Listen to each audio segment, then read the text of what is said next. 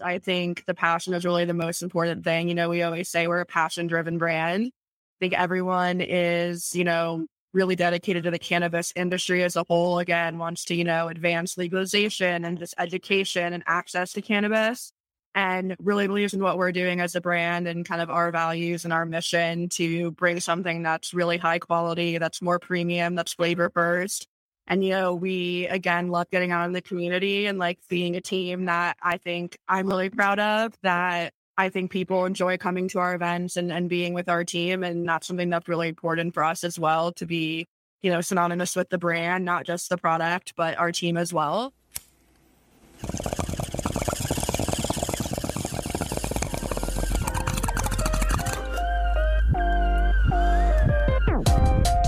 You're listening to Be Blunt, the podcast for cannabis marketers, where your host Shayda Tarabi and her guests are trailblazing the path to marketing, educating, and professionalizing cannabis. Light one up and listen up. Here's your host, Shayda Tarabi.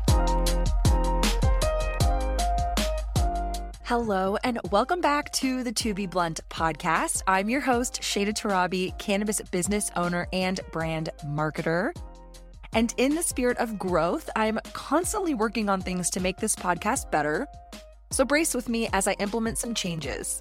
But don't worry, the show is going on full steam ahead, and I'm excited for the continued learning this podcast has created for me, and I hope for you too. I just want to continue to maximize our time together. With that said, I want to introduce a segment on what is trending in our industry and share the top 3 things I think you should know about this week.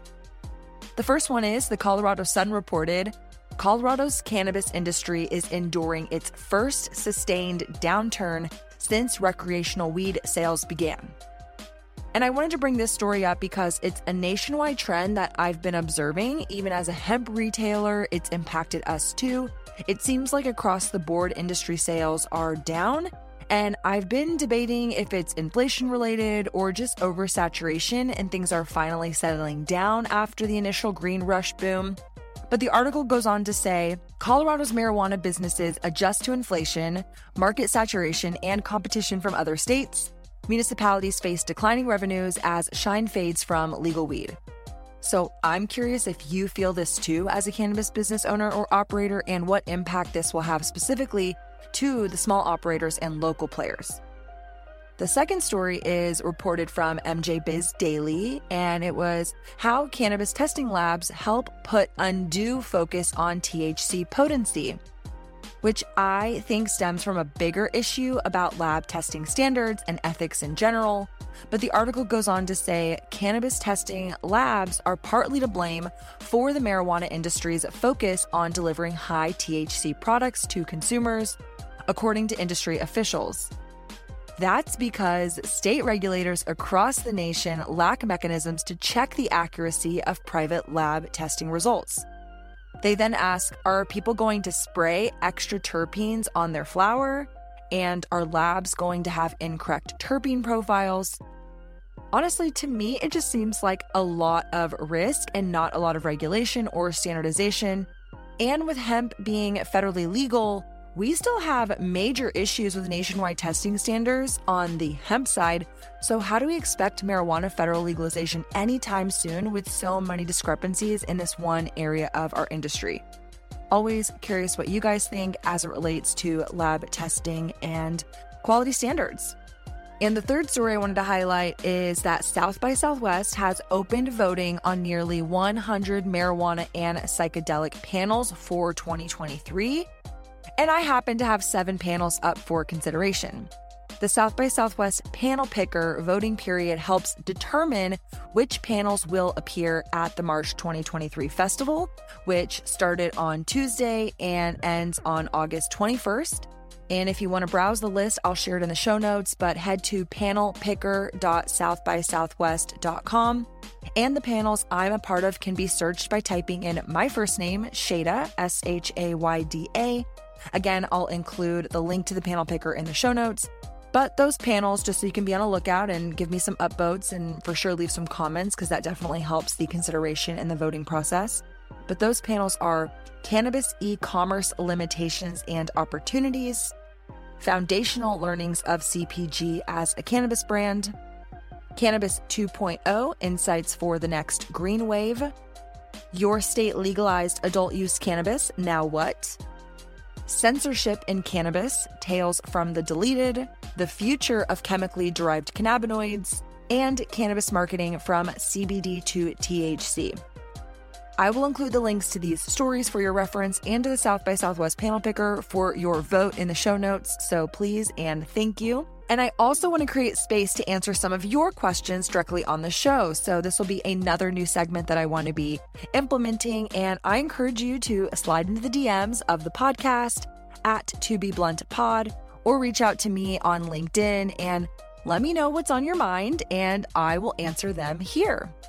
So kicking off today's question, this comes from Katie in Colorado. She asked, what is my favorite social media platform to create cannabis content on?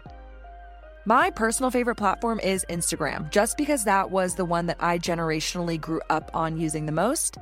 I know it's one of the biggest offenders for cannabis censorship, but I'm also a big believer in going to the places where your consumers hang out. So yes, you could go to a more cannabis-friendly or cannabis-specific social media platform, but are your consumers there?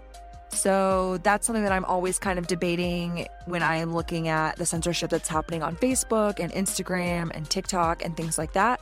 It's inevitable for the time being. It is par for the course. So I still like playing on those platforms. Instagram is just the one that I resonate with the most. And then from a B2B perspective, I cannot emphasize being on LinkedIn enough. It is invaluable in building up your professional network. And I actually find people are really lively and engaged there. So if you haven't spent some time on LinkedIn building up your personal profile, I definitely encourage you. There's a lot of great YouTube videos. I'm even available should you have any specific questions about getting more active on LinkedIn or social media in general for your personal brand or business. Just reach out and let me know how I can support you. So again, I want to be answering more of your questions on the podcast in these intros. So please feel free to slide into the DMs and ask me on social media, and I would love to answer them here. Getting into today's episode, I'm joined by Katherine Wolf for the podcast today. Katherine is a published cannabis writer, branding specialist, and the chief marketing and operations officer of Malek's Premium Cannabis. Malek's is a passion-driven brand focusing on growing small batch flavor-first flower. They are based in Denver, Colorado. And Katherine has a background in marketing and economics with over 5 years of experience working with brands in tech, manufacturing, and hospitality. She shifted to the cannabis industry in 2020, and today she's passionate about advocating for women in cannabis leadership and safe access to cannabis education and products for all. A woman after my own heart, which is why I'm super happy to have her on the podcast today to dive in. By the way, be sure to check out the video version of this episode on my YouTube channel.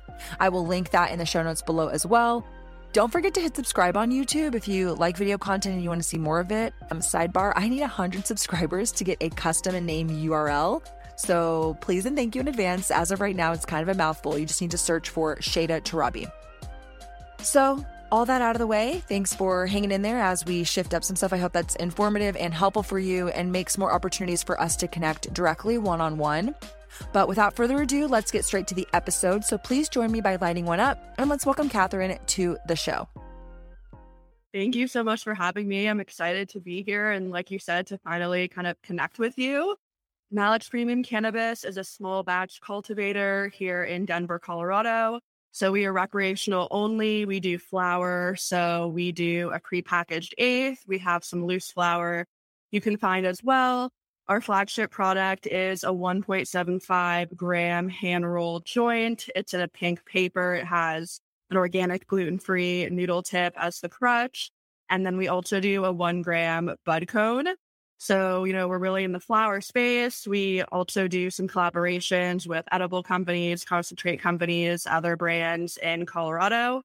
But yeah, the brand started in 2020. We grow in small batches of 8 to 12 lights per strain, and all of our flower is slow cured.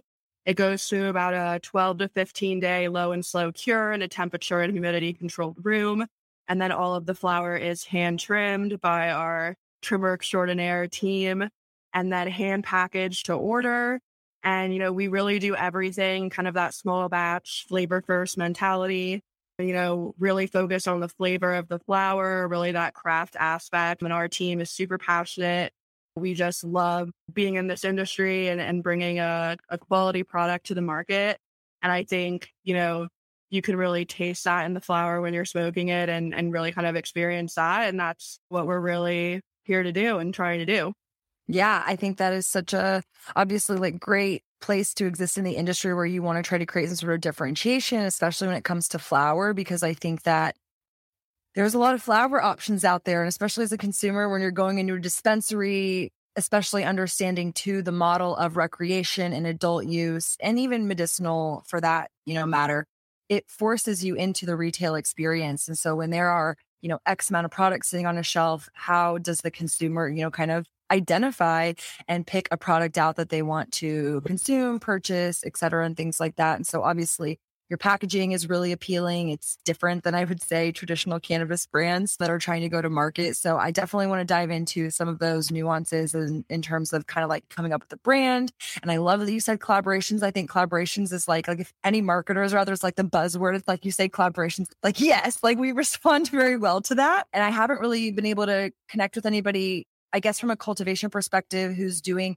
and maybe you can answer this, kind of quickly, and then we can dive into a little bit more later. But like to me, collaborations, meaning maybe they're taking your flower and distilling it down and then making edibles out of it? Or do you mean like your brand as a standalone flower brand is doing collaboration with a standalone edibles brand where they're not necessarily using your product? It's just a collaboration where you're lifting each other's brands up and you're kind of presenting each other's brands to respective markets. For sure. We actually do both, and I'll kind of touch on them both quickly, like you said. So we do a lot of events in the community, which is something that we really love. The Denver, Colorado as a whole, I would say cannabis community is really tight knit. And there's a lot of great brands that are here in Denver and kind of the surrounding areas. So we always love going to events. And like you said, just kind of lifting up and supporting other brands and just, cannabis as a whole, and kind of just trying to move the industry forward together. And then we also do those collaborations, yes, where, we're partnering with Dialed In Gummies and they, do strain specific batches. So that, is our flower and our strains. And sometimes they do mixed batches, which is really fun. We just had one come out that was space cheese, which was space cheese, urban cookies and cheese. So I love that one. Sometimes they'll do, just one strain. And those are really cool for us because as a flower cultivator, there's a whole group of people that don't consume flower and that maybe just do tinctures or just do edibles. And they, again, would never really hear of your brand or try your brand unless you were in that space. So that kind of gives us an opportunity to get in front of those customers and have them, try a Malek's product and know who we are and know our brand name when they might not have bought our flower. And we also have done some concentrate collaborations that are, more limited time, small batch drop. And those are really exciting as well. And again, just kind of getting in front of other consumers that maybe wouldn't hear about your brand otherwise. We also just love collaborating with other brands in the industry who are really innovating and leading and kind of align with that flavor first mentality.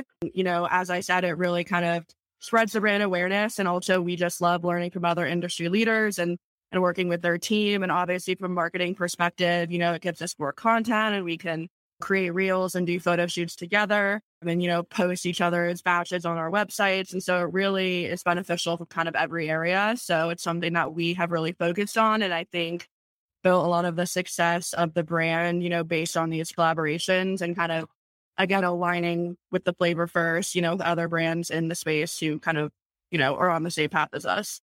Yeah, I love that you highlighted the collaboration with Dialed In. I recently got turned on to them, or I got dialed into them last time I was in Denver.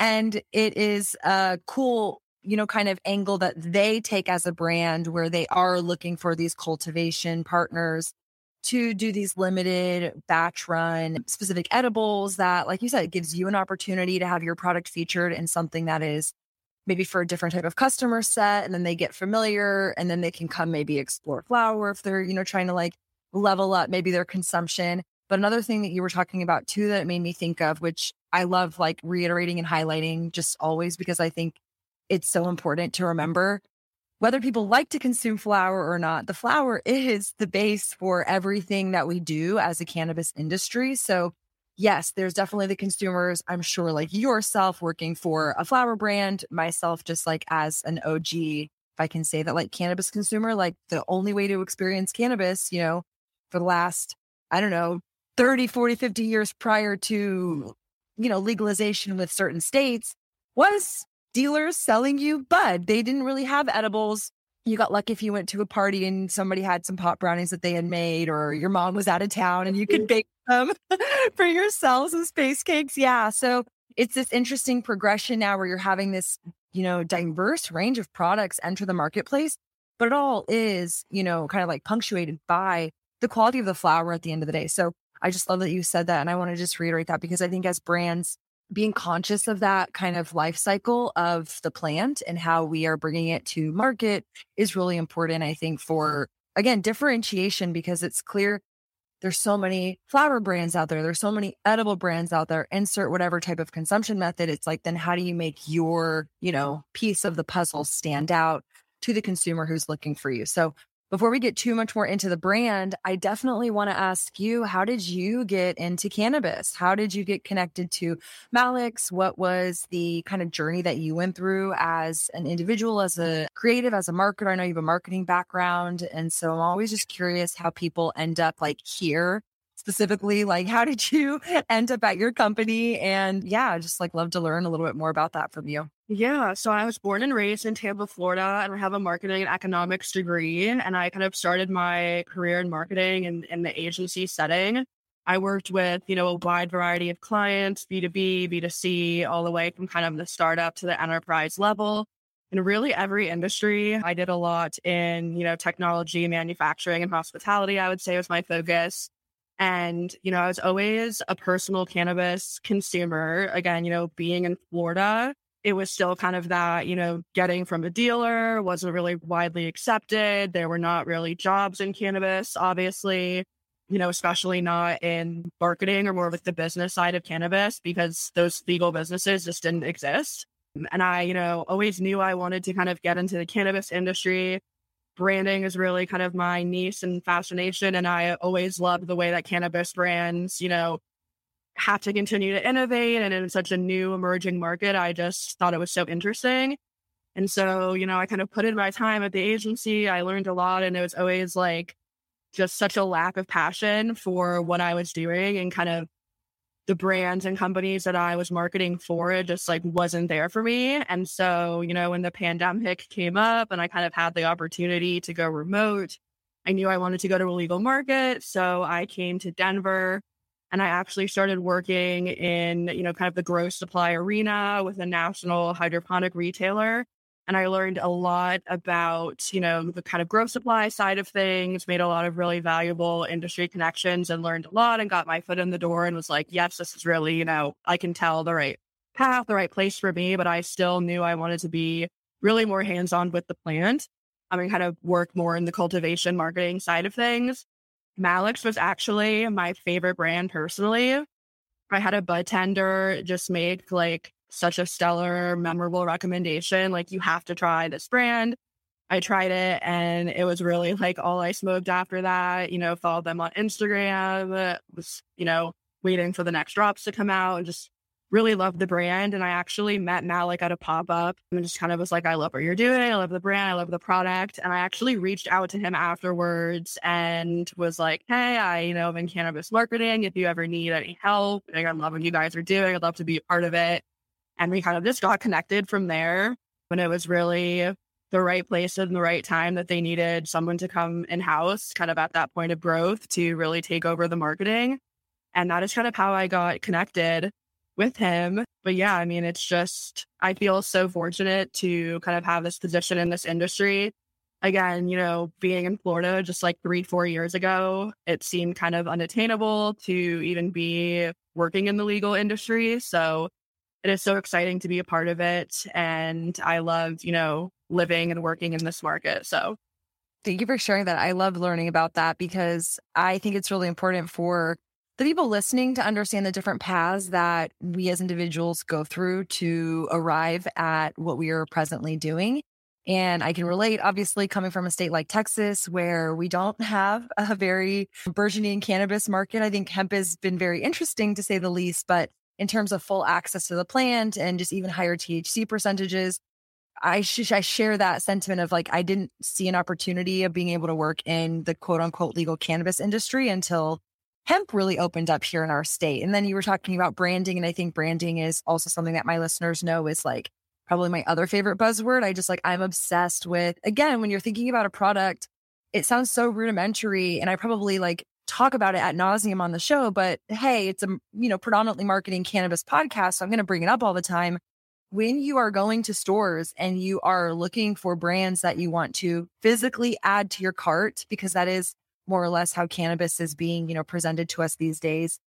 Why are you picking that brand? And so you brought up a really great point too of this bud tender, right? So we are relying on certain individuals in the industry, both at the, maybe larger, broad stroked and maybe like a retailer. So maybe there's a certain dispensary chain that you want to get, placed in, but then it's like leaving it, leading you down into like the actual people who are on the front lines, handling those conversations with the consumers. And that whole ecosystem is just so fascinating because, at least from my experience, and which is, kind of like where I want to drive the conversation next, I spend a lot of time in Colorado cannabis, and I'm very fortunate I have family up there. So I get to go to Colorado a lot. And what I've observed is there are some really large name recognizable brands that have been in the industry for pretty much since inception, have gone like medical to recreation.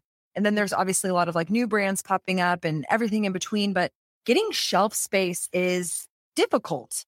And, I've heard different scenarios. Obviously there's a little bit of a pay to play, but even some of these big brands that you would think like, oh, they're going to be in these dispensaries, they're not in those dispensaries. And so I've heard a lot of just varying stories of kind of like why and how and what, but I want to hear from you what it's been like taking your brand into actually the market from that, kind of conversation of like, how do you approach getting into dispensaries?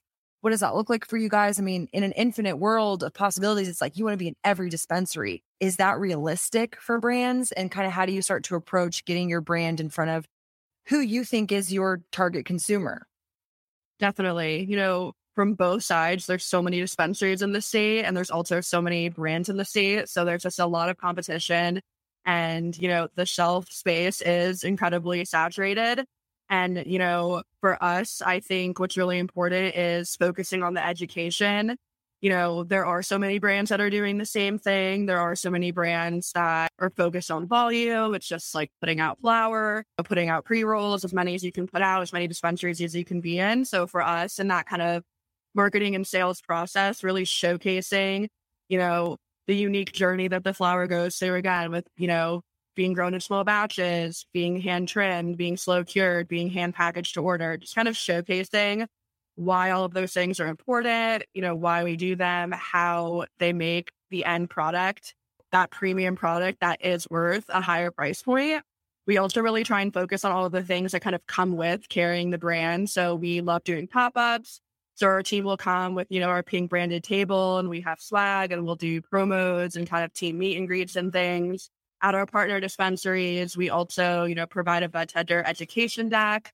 We'll do, virtual or in-person trainings with our dispensary partners. And we also do a weekly industry sesh, and we kind of invite different dispensaries that we partner with, some of those other, producers that we partner with and do collaboration products, and just kind of other people that are in the industry and in the community to kind of hang out, get to know our team, try our products. So all of these things kind of work together to make a brand more approachable. And I think you kind of have to build that connection, going into a dispensary once and like dropping off a sample or dropping off a packet. Like it honestly isn't enough anymore. There are so many competitors. So you have to really take it that step further and, give them the educational materials and make it easy for their team to, understand what the products are and for their bud tenders to sell it. That's another thing that we do is, we'll make graphics and we'll make social posts and, we'll take pictures and send those to the dispensary partners. And it just makes it easier for them. Beyond making it easier for them and kind of just giving them what they need to sell. A lot of these dispensary employees, like marketing is not their, wheelhouse. So they might not think to do that or know how to take photos or kind of things like that or make those flyers. So it just, I think, really helps giving it to them. It makes it easier for them. It kind of makes them like working with our brand. And so all of these things together, I think, are super important. We also do some strain postcards and other kind of educational items that we'll put in boxes when we deliver a strain so that, the buying manager and the bud tenders, when they're opening the box, they can see that and kind of learn more about the genetic profile and the cross. And, all of these things really help. And again, I think you really have to do as many touch points as possible, and just going to a dispensary once is, not necessarily going to cut it anymore. And I think the key to remember also is once you're in a dispensary, you still have to continue to build that relationship and do trainings. And when you, introduce new strains, make sure you're also continuing to educate about new strains and products and continuing to do pop-ups and bringing swag and samples for bud tenders. Like, it really, I think, just starts when you get on the shelf, and you really have to continue to build and nurture from there and kind of go that extra mile. And we found kind of doing those events and being there in person as much as possible is really key. I want to respond to all of that. One, also, two, I want to let the listeners know that Katherine is literally, if you're not watching on YouTube, she's like at her cultivation. So it's some background noise, which is adding to the reality of working at a legit cannabis grow. So just wanted to make that point. Second point, I'm glad that you highlighted, once you get into the dispensary, that's kind of like your job is not done. Like you then what do you do to like kind of continue to maintain it? And I wanted to share a quick story because it is such an interesting kind of like, as a retailer, we get, solicited a lot. People obviously want their brands into retail locations where consumers are coming, and especially ones that are maybe more recognizable or they've built a good brand reputation for themselves. And so we get people who want their products in our store. It's an awesome problem to have. But the amount of people who, come by once, they drop some samples off and then I never see them again, or they drop off samples and maybe I get a follow-up email. There's one in particular person, and maybe he's listening to this and he knows who he is because he chuckles at it every time we bring this conversation up. But he's like, remember when you turned me away from your store? And I'm like, yeah, I actually do remember that, because he came in and he was asking us, oh, what do you sell about? It was before Delta 8 was even a thing. And he was asking us about Delta 8. I was like, I don't know what Delta 8 is. You're crazy. What is this cannabinoid even? And he's like, look, Shada, now Delta 8's a huge market. And it's just one of those things. Sometimes the persistence of someone, he kept showing up. He kept being a resource for me. He kept being education, bringing samples, just being supportive in the journey. And it's not, on necessarily his schedule, it's on my schedule. And so he just happened to catch me at enough intervals and enough frequency where I was like, okay, now I'm ready to listen to you and have a conversation. And now he's one of our, partners, and we love doing business with him. So I just wanted to highlight that. I think there is definitely an art and a science of having a great brand. But to your point, and obviously more so you understand this than I, because I'm not in a market like Colorado's where there is just such a array of brands at the ready for consumers and for these retailers to be picking up. But yes, how do you cut through that noise? How do you stand out? And part of that is, being consistent. And part of that is also being there when they're ready to make that decision. So I wanted to kind of follow up that thought process with you and kind of get a little bit deeper. When you are pulling these resources together to empower these retailers, these bud tenders, you're talking about, kind of strain postcards that you're including in these boxes and just other assets that you're pulling together. I'm assuming you're making, social media graphics, other things that empower the brand. Is this stuff that you're pulling from other experience, maybe from your agency life? Are you kind of seeing what other competitors are doing and you're trying to be smarter than the competition? I just want to get a little bit more understanding of how do you start to know to do some of these activities, these actions? Is it because you saw someone else put a postcard in a box and you're like, oh, I can do that better? Or is this an idea that you saw another brand, another industry do? I just want to get a little bit more of a feel for your inspiration for pulling together some of your go-to-market strategies.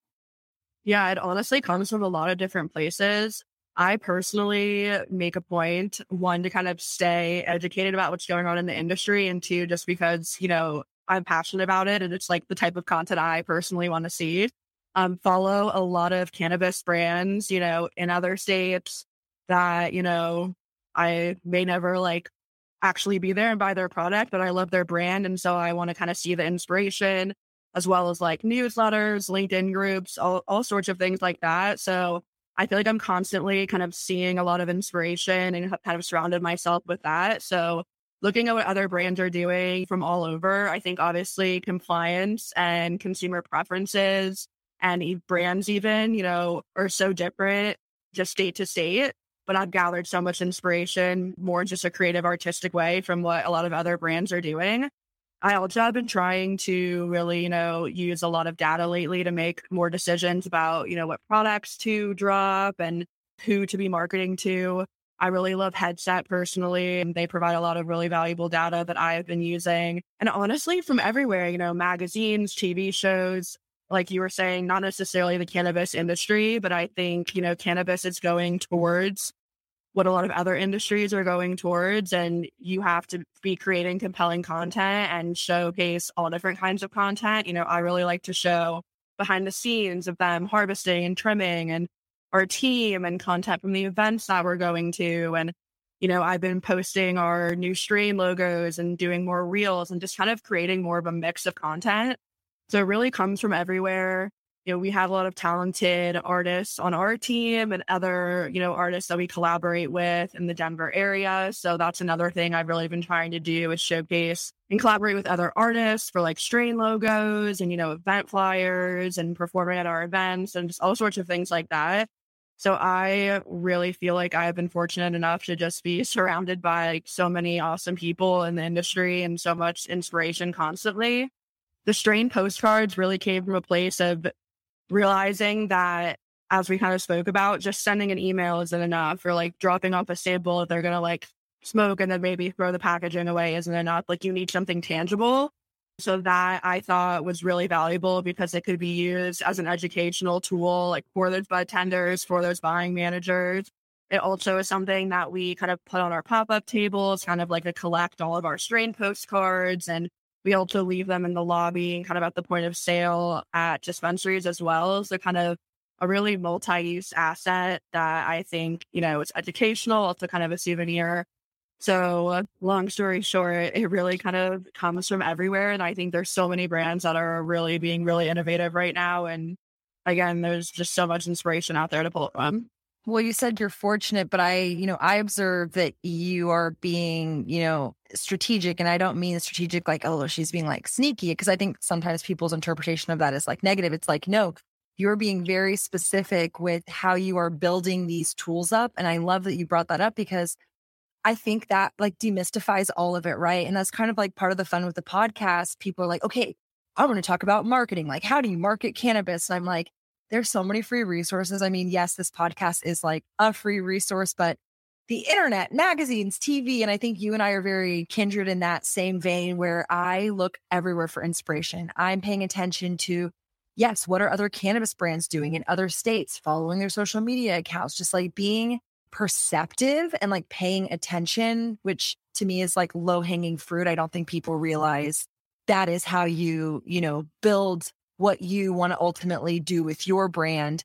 And it's not that you're going to do all of those things either, right? So sometimes you're taking the inspiration. It's like, okay, that's a cool idea. I don't know if I can execute it, or that's a cool idea. How do I execute it better? But it is just constantly kind of putting yourself in this situation to be the recipient. So like setting up automation has been a really big thing in my world lately. I'm like, how do I automate more things? And I think getting inspiration can be something that can be automated, where you're subscribing to certain accounts, you're subscribing to other brands' newsletters for inspiration. You're allowing yourself to just be aware of what else is happening and not having to go, I guess, forage for it, because that information is out there. And so it's just like, how do you take advantage of it? But you mentioned something else that I thought was really interesting, and I wanted to prod a little bit more. We talked about like these different strain logos and working with different artists in the community. I'm going to interpret that as like actual like designers, people who can like create art, which is not one of my strong suits, just putting that out there. I'm like, yes, that looks like awesome art. I cannot replicate it myself, but I want to hear how you approach that. How do you find new artists to work with?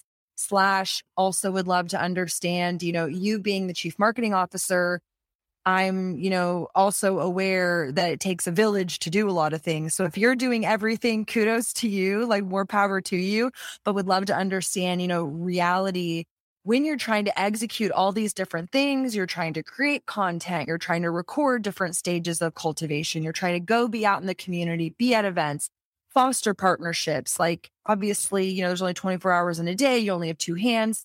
Both of my hands are constantly tied up on social media. So it's like, yes, I should do these other things. So I'm just curious, what does your team makeup look like for internally at Malek's? And then also, how do you kind of work with contractors or bringing in other creative people to kind of help bring some of these marketing initiatives and projects to life? We are a small team. There's 9 of us, and we all wear a lot of hats and, are really bootstrapping it and grinding it out. So, we all contribute what we can and have, such an amazing, passionate team with such a diverse group of skills. I think the passion is really the most important thing. We always say we're a passion-driven brand. I think everyone is, really dedicated to the cannabis industry as a whole, again, wants to, advance legalization and just education and access to cannabis, and really believes in what we're doing as a brand and kind of our values and our mission to bring something that's really high quality, that's more premium, that's flavor first. And, we, again, love getting out in the community and like being a team that I think I'm really proud of, that I think people enjoy coming to our events and being with our team. And that's something that's really important for us as well, to be, synonymous with the brand, not just the product, but our team as well. So we really do everything in-house as far as marketing. We do collaborate with some artists for like logos, and we have some strain collages coming out that will be, digital first, and then hopefully some limited edition prints. We definitely want to do some more clothing and apparel and things like that. And we also work with some local glass artists and, again, the other kind of brands in the space. And so it's something I definitely want to do a lot more of in the future. I think that really makes people feel, a connection to the brand. And I think it also really aligns with, the way we grow in small batches and do kind of limited time drops and exclusive collaborations. It all really aligns with the brand overall. And I think it's super important as, a Colorado-based cannabis brand to support other brands and other, whether they're in cannabis or not, local artists, other small businesses. So that's something that I really tried to focus on, in our marketing strategy. Yeah, it is super important, I think, for now, especially where it's kind of like a nice way to look about it. Obviously, everybody wants like federal legalization, but and I personally, for the record, don't think that federal legalization means interstate commerce. I think that is like a completely different interpretation. Because the realities are getting cannabis across state lines into different markets, like that is like a massive undertaking. I'm not saying it's like not inevitable at one future point, but I think in today's day and age, presently where we're standing, it's kind of nice that you have these isolated communities that you're trying to figure out, okay, I'm selling to Coloradans. Is that right? Coloradans? And they are my consumer. And yeah, she's like, I don't know, maybe. And they are this, that, and the other, trying to place like demographics around them and then trying to like bring those products to these specific consumers that you're trying to go after, not to diminish it, because it is very challenging in any capacity to like go bring a product to market and make sure you're speaking to your target consumer. But at least you can kind of contain it. You don't have to worry about, the surrounding states or the whole nation necessarily. Obviously, some brands are taking a more MSO approach. Maybe that is in the future for you guys to kind of like be looking at how do you replicate this out of state. But I think looking at it from a small craft batch kind of perspective, it's really empowering to realize like, okay, I'm doing business here. Now, how do I go activate in this market? And so I do want to turn a little bit too, because I'm staring at your beautiful packaging and just knowing that, pink is not a traditional cannabis color. And also, I think is just a very standout product that we were talking about in the beginning of the episode too, to like stand on a shelf. But I would love to get into a little bit more of the understanding of like what went into building the brand. Was it like, okay, and I'm not meaning this like in any, shortcoming of anything, but like, did it happen in a day where you're like, okay, logo, yes, colors, yes. Like, is this the brand that was launched with? Like, was everything like this? Like when y'all like turned the lights on and went like, okay, we're launching a brand. This is what it looks like. Or how has the brand evolved over the years / how has the brand evolved since you've joined the company? And what does that look like in terms of bringing, your unique product to market? Yeah. So I can kind of go back to the beginning of the brand story a little bit. So Malek who's our owner operator, moved to Colorado about 10 years ago to pursue a career in growing cannabis. So he kind of got in at the ground level and worked his way up. He was the head grower at one of the largest medical operations at the time. And then when it turned recreational, became the head of cultivation at one of the largest recreational operations at the time. And kind of during that experience, he really became passionate about genetics and seed breeding and kind of the science behind strains, and really wanted to create new strains and new flavors. So he, learned how to breed seeds and pheno-hunt, and he entered a bunch of international cannabis cup awards with his own seeds and has won over 20. And, really during that time was building up to create something that he felt worthy to, bring to the consumer market and start his own brand. So I believe in 2019, he got his license, and in 2020 started as Malek's. So that is kind of the backstory of the brand. And when he started Malek's, really wanted to do something different, and kind of noticed a sea of, green packaging that was very like traditional, classic, in your face. Like, this is a cannabis brand. There was also a lot of like black, gray, just like dark colors.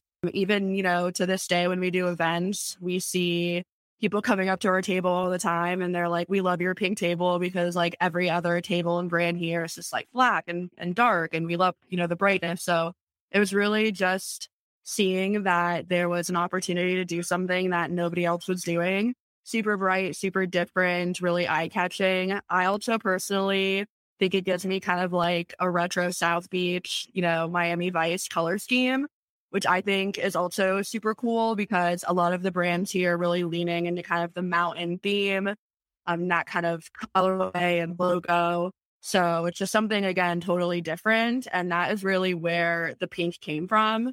We noticed that there was no one doing it and no one doing it well. And it was just something that we really resonated with. And the teal kind of just came to be and kind of just all came together once, they decided on the pink. And to this day, it's still kind of what we're known for, of like the pink pack, super bright, noticeable packaging. And it's definitely something that, has stuck, and a lot of consumers, I think, may not remember the name or don't know who we are, but they'd maybe seen the package on social media or like seen our table at an event, or they've seen their friend post something about it, and we get feedback, that pink thing, or like, I want the pink brand. So I think that really has kind of created a persona around the product that sticks. And again, is something that, even if they don't remember your name, they remember the pink. So it's definitely done its job, I think.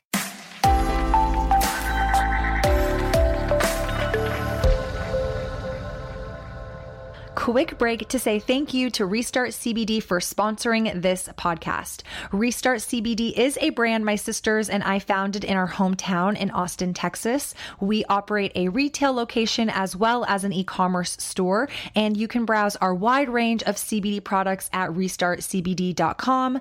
Again, thank you to Restart for allowing me the time and resources to put on To Be Blunt. I hope you'll check them out for your CBD needs. Let's go back to the episode.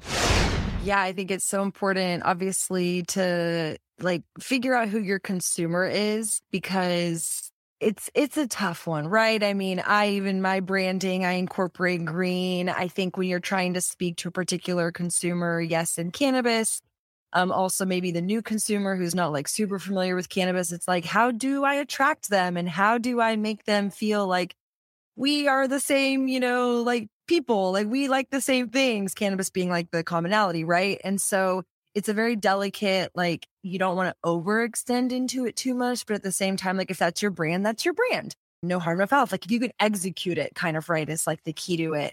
And so it's just an opportunity to kind of do something different. I love that you highlighted, kind of the observation around maybe Colorado brands that are going a little bit more mountain focused. Again, it's like maybe too on the nose. And I don't mean like too on the nose, but just like it's on the nose. Like, you're in Colorado, there are mountains there.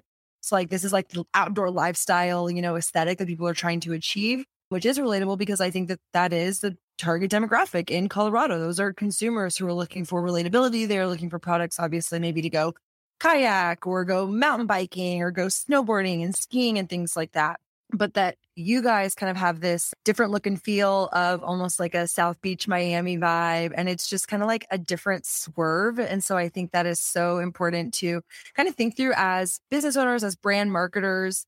Again, it's not that one is right or wrong. It's just, what is your brand and how do you want to bring that brand to market? And what are you ultimately trying to connect with that consumer on? So I have a weird question for you. Maybe you can answer it. How do you connect with your consumers? Because I don't know if I've ever really asked anybody this, kind of understanding you're selling through a dispensary model. Does the dispensaries share that data with you? I know you mentioned you work with Headset. So I'm just curious, how do you actually understand who your target consumers are? Not so much, hey, these are the products that are most popular, but do you actually get consumer data unless that consumer is maybe coming back and following you on social media or reaching out and engaging directly with the brands? Like, I'm just curious about how you foster that relationship of someone buys your product at a dispensary, they love it, they consume it. How does that loop get closed to where they, again, reach out on social media or reach out through another form of communication? And like, how do you get a pulse on who your target customer actually is? Yeah, I think a lot of it is really more like qualitative data than necessarily hard numbers. Definitely the way that we, connect with consumers, doing those pop-ups is really important in the dispensary, doing those industry events that are maybe more of just like a social thing, not necessarily at a retail location, but just, industry cannabis community events. Obviously the DMs, people are a lot of times send feedback or comments or tag us in photos and things on Instagram, which is a major way that we communicate. And being a small team and being a small batch brand, we make it a point to really always answer those types of things. We also have a contact form on our website. So when people, reach out, we always respond to that as well. We have an email newsletter you can sign up for on our website as well. And we'll send out, new strain information and event announcements and things like that. I would say as far as like providing information, our website and our Instagram, stories and page are really where we post a lot of those things. So it's really a mix of having that digital presence. But the key, I think, is getting out of the community. And again, really showcasing a mix of content, I think, is super important. We, as a small team, we're going and doing deliveries and kind of checking in with dispensaries and things like that. So it really all kind of plays a role to making sure, again, we're having numerous touch points with both the end consumer and with the dispensaries.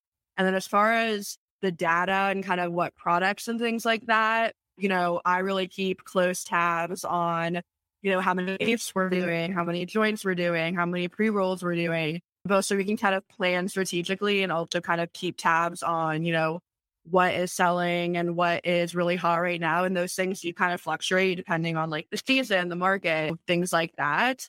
And, again, a lot of it's really qualitative, just seeing the people that kind of interact with us at these pop-ups and the questions that they ask us in person, the questions that these dispensary buyers or managers are reaching out, of the feedback they're giving us. A lot of it is more natural and organic in that way. And you really, again, have to, reach out, put yourself out there, get out there, follow up, and really get that information, because a lot of retailers are not necessarily providing it to you.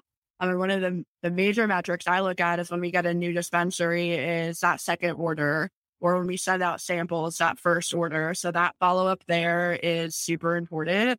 And that is one of the things I really, keep the closest tabs on. And being a small team, it's nice that we can really be that involved and have these direct relationships with the dispensaries and kind of know, hey, they put in an order last week and we have some new strains coming out. Like, let's check in with them and see how that sold. And, if they're ready to, kind of re-up their inventory. Let's send them a graphic of what they have left to kind of help them sell it. Like, those personal touches, I think, are super important. And again, as I mentioned, kind of giving them the assets and the information to help them sell it as much as possible.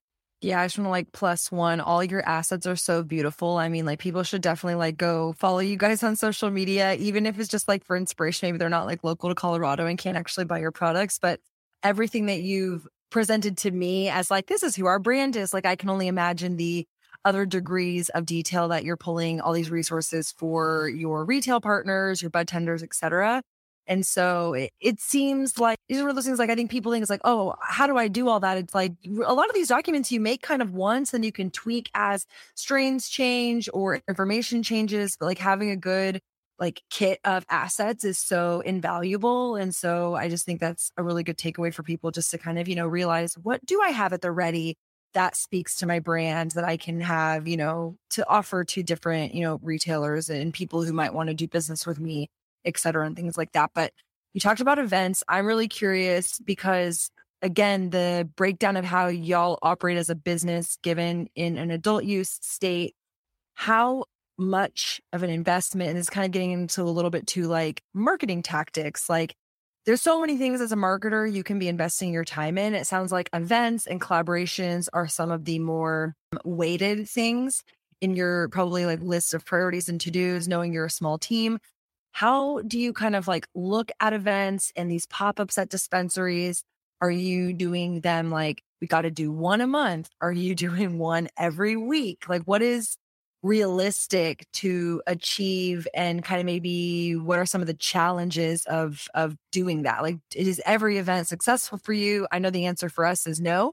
In fact, I went to a pop-up event this weekend that we were doing with like a local gym. And if the gym is listening, it was wonderful. They're great. But like we went thinking we were going to sell, and which we can do as a CBD brand, not having to go through certain regulations and things like that. But people just wanted to sample and they wanted to just have a good time. So that was not, maybe the expectations of the event were not what we intended them to be. So just kind of knowing how varying events can be in general, but how big of a component that is for your marketing. How do you kind of structure events and these collaborations, and like you yourself spending time at these pop-ups? Like, I'm just curious what the breakdown is. Yeah, as a small team, we obviously have to balance and prioritize things. As far as dispensary pop-ups, we really try to prioritize obviously the dispensaries who, are buying a lot of product or supporting us. Sometimes, these dispensaries will ask us to come in.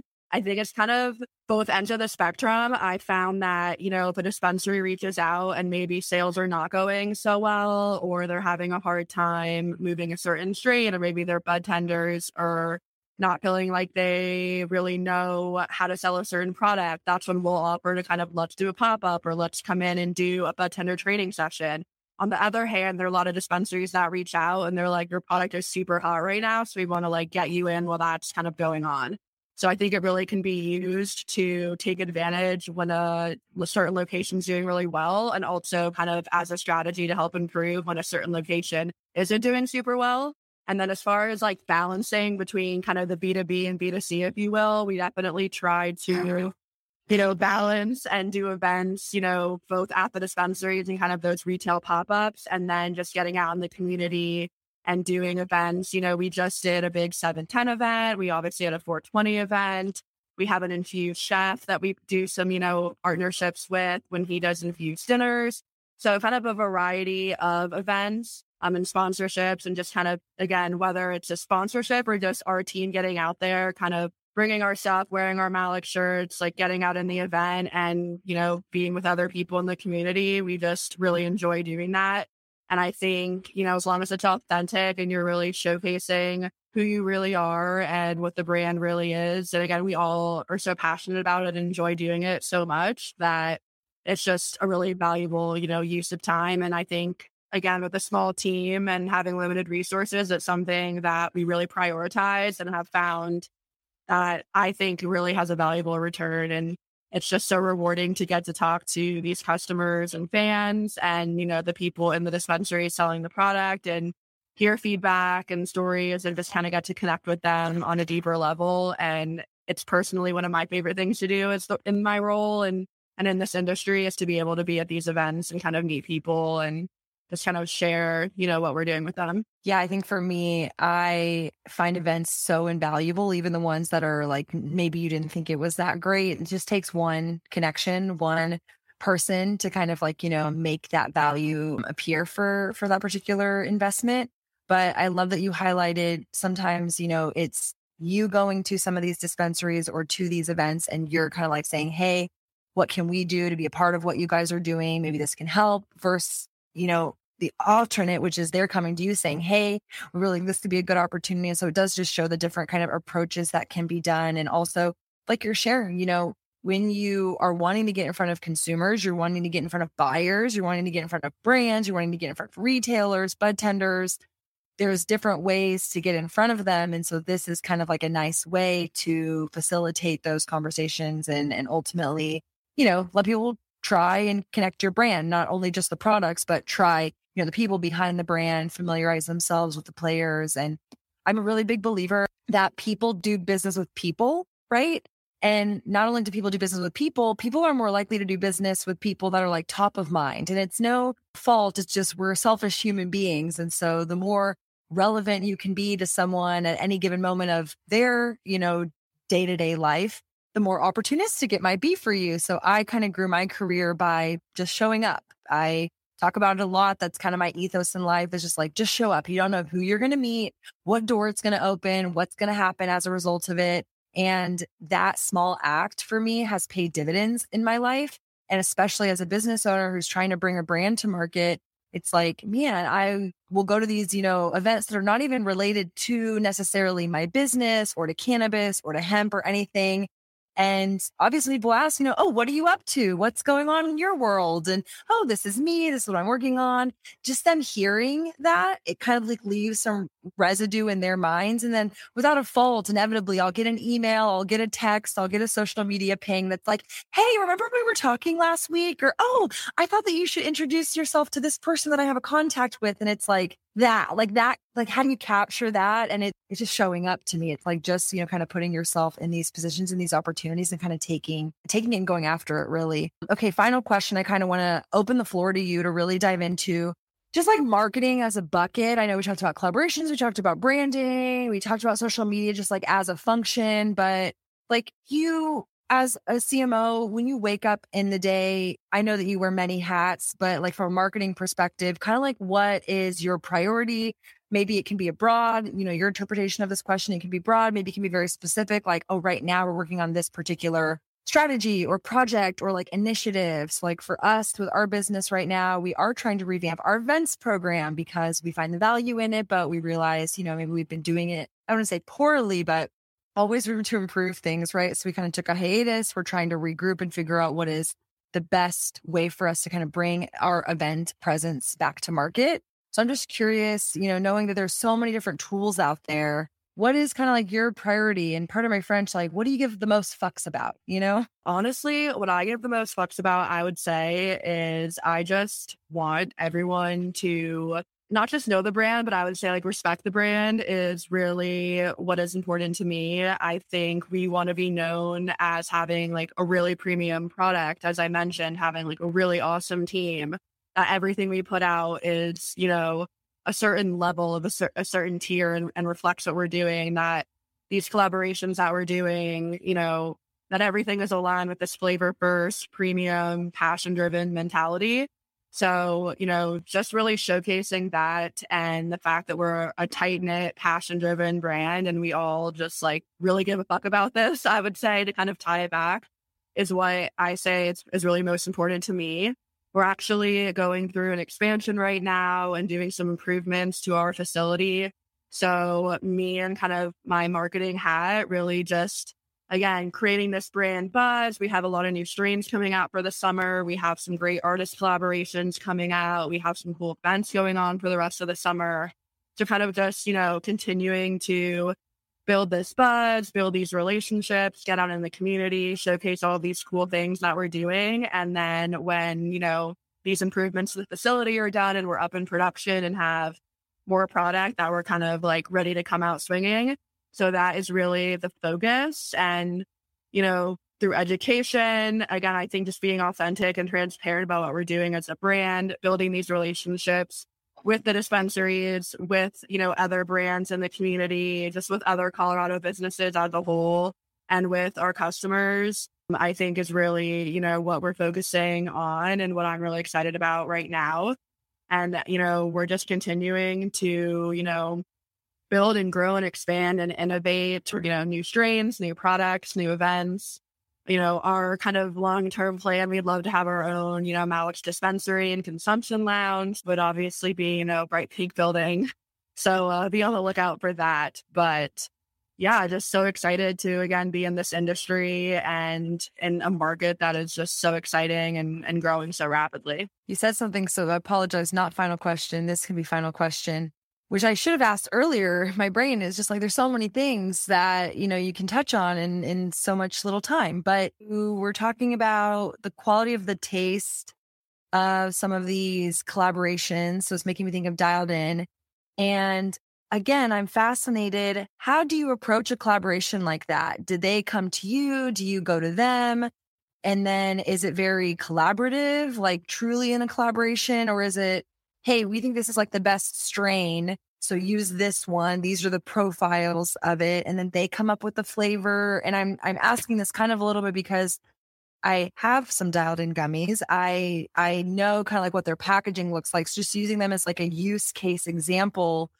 They take the strain, they take the terpenes, and they're coming up with flavors for it. And I'm just curious, is that a very collaborative, like, okay, Katherine and Malek, like you're sitting in a room, maybe it's the whole 19 member thing, and you're all deciding, okay, this is like our perfect flavor. We think that this would accentuate it best. Or is it, we're just so happy to be here. We're so happy that you asked us to collab, like take our flower and like make amazing things with it and like call us when it's ready to promo. Like, I'm just curious. And I know it's different for every collaboration, but again, using this one as an example where their brand, Dialed In, for the listeners who don't know, and correct me if I'm wrong, but their brand is all about collaborations. Like they're releasing unique batch products with different cultivators who they can do, like collaboration seems to be like their like business. Yeah. So, and I'll talk about Dialed In specifically. So for those who don't know, Dialed In is an edibles processor. They are recreational and medical in Colorado, and they are in, I would say, most dispensaries. They're very popular. They taste delicious. They have an amazing high, and they are such a great team to work with. So we have actually been collaborating with them for quite some time before I started my role here at Malek's. And they actually started in Colorado around the same time that we did. So I think it was something that kind of just aligned there. And we had some team members who knew each other. So we have done quite a few batches with them. And we're actually one of the first cultivators. And we did their 100th batch, which was a Pina Grande. And it was like their, first 3-digit batch. So I know that is kind of one of both of our favorites. So we've had, a really long-term relationship with them. They kind of know what, certain strains and certain profiles wash the best for them. So we will kind of give them our menu of the strains we have available. And a lot of times they, will pick and choose certain ones, or they'll try new ones. So that's kind of how the selection process works. And then depending on how much, product we have available, they'll sometimes do just a single flavor, like a Panda Puffs, if they have enough. And then they'll also do mixed batches, kind of as I touched upon, where they might mix 2 or 3. We actually have one coming out. I think it's called Panda and Ego, or Ego Panda. That's Panda Puffs, Ego Checker, and Tallimon that has kind of a summer design on it for August, which is super exciting. And they actually are, also, again, very flavor focused. They have a really unique process they use to do their gummies. They use really high quality ingredients, and they run full terpene tests on all the batches that they do. So on their website, you can actually go to collaborations and then click on our logo, and you can find all the Malek's batches that we've done with, a write-up and extensive terpene reports, and where you can find each individual batch on there. And then we also have some info about them on our website as well. And we'll always post on our, Instagram and in those newsletters and things as well when we do a new batch with them. So, that is kind of that case specifically, how that works with them. I mean, they are so great to work with. And anyone in Colorado who hasn't tried a batch, you definitely need to get your hands on some, because they are amazing. But yeah, it was just such a great collaboration that, again, is a really natural and organic fit where we're both really focused on flavor and more of a premium quality.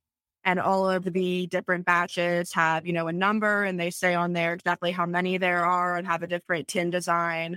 So they are, again, one of my personal favorite collaborations and such a great team to work with. Love this episode of To Be Blunt? Be sure to visit theshadatarabi.com/tobeblunt for more ways to connect. New episodes come out on Mondays. And for more behind the scenes, follow along on Instagram at @theshadatarabi.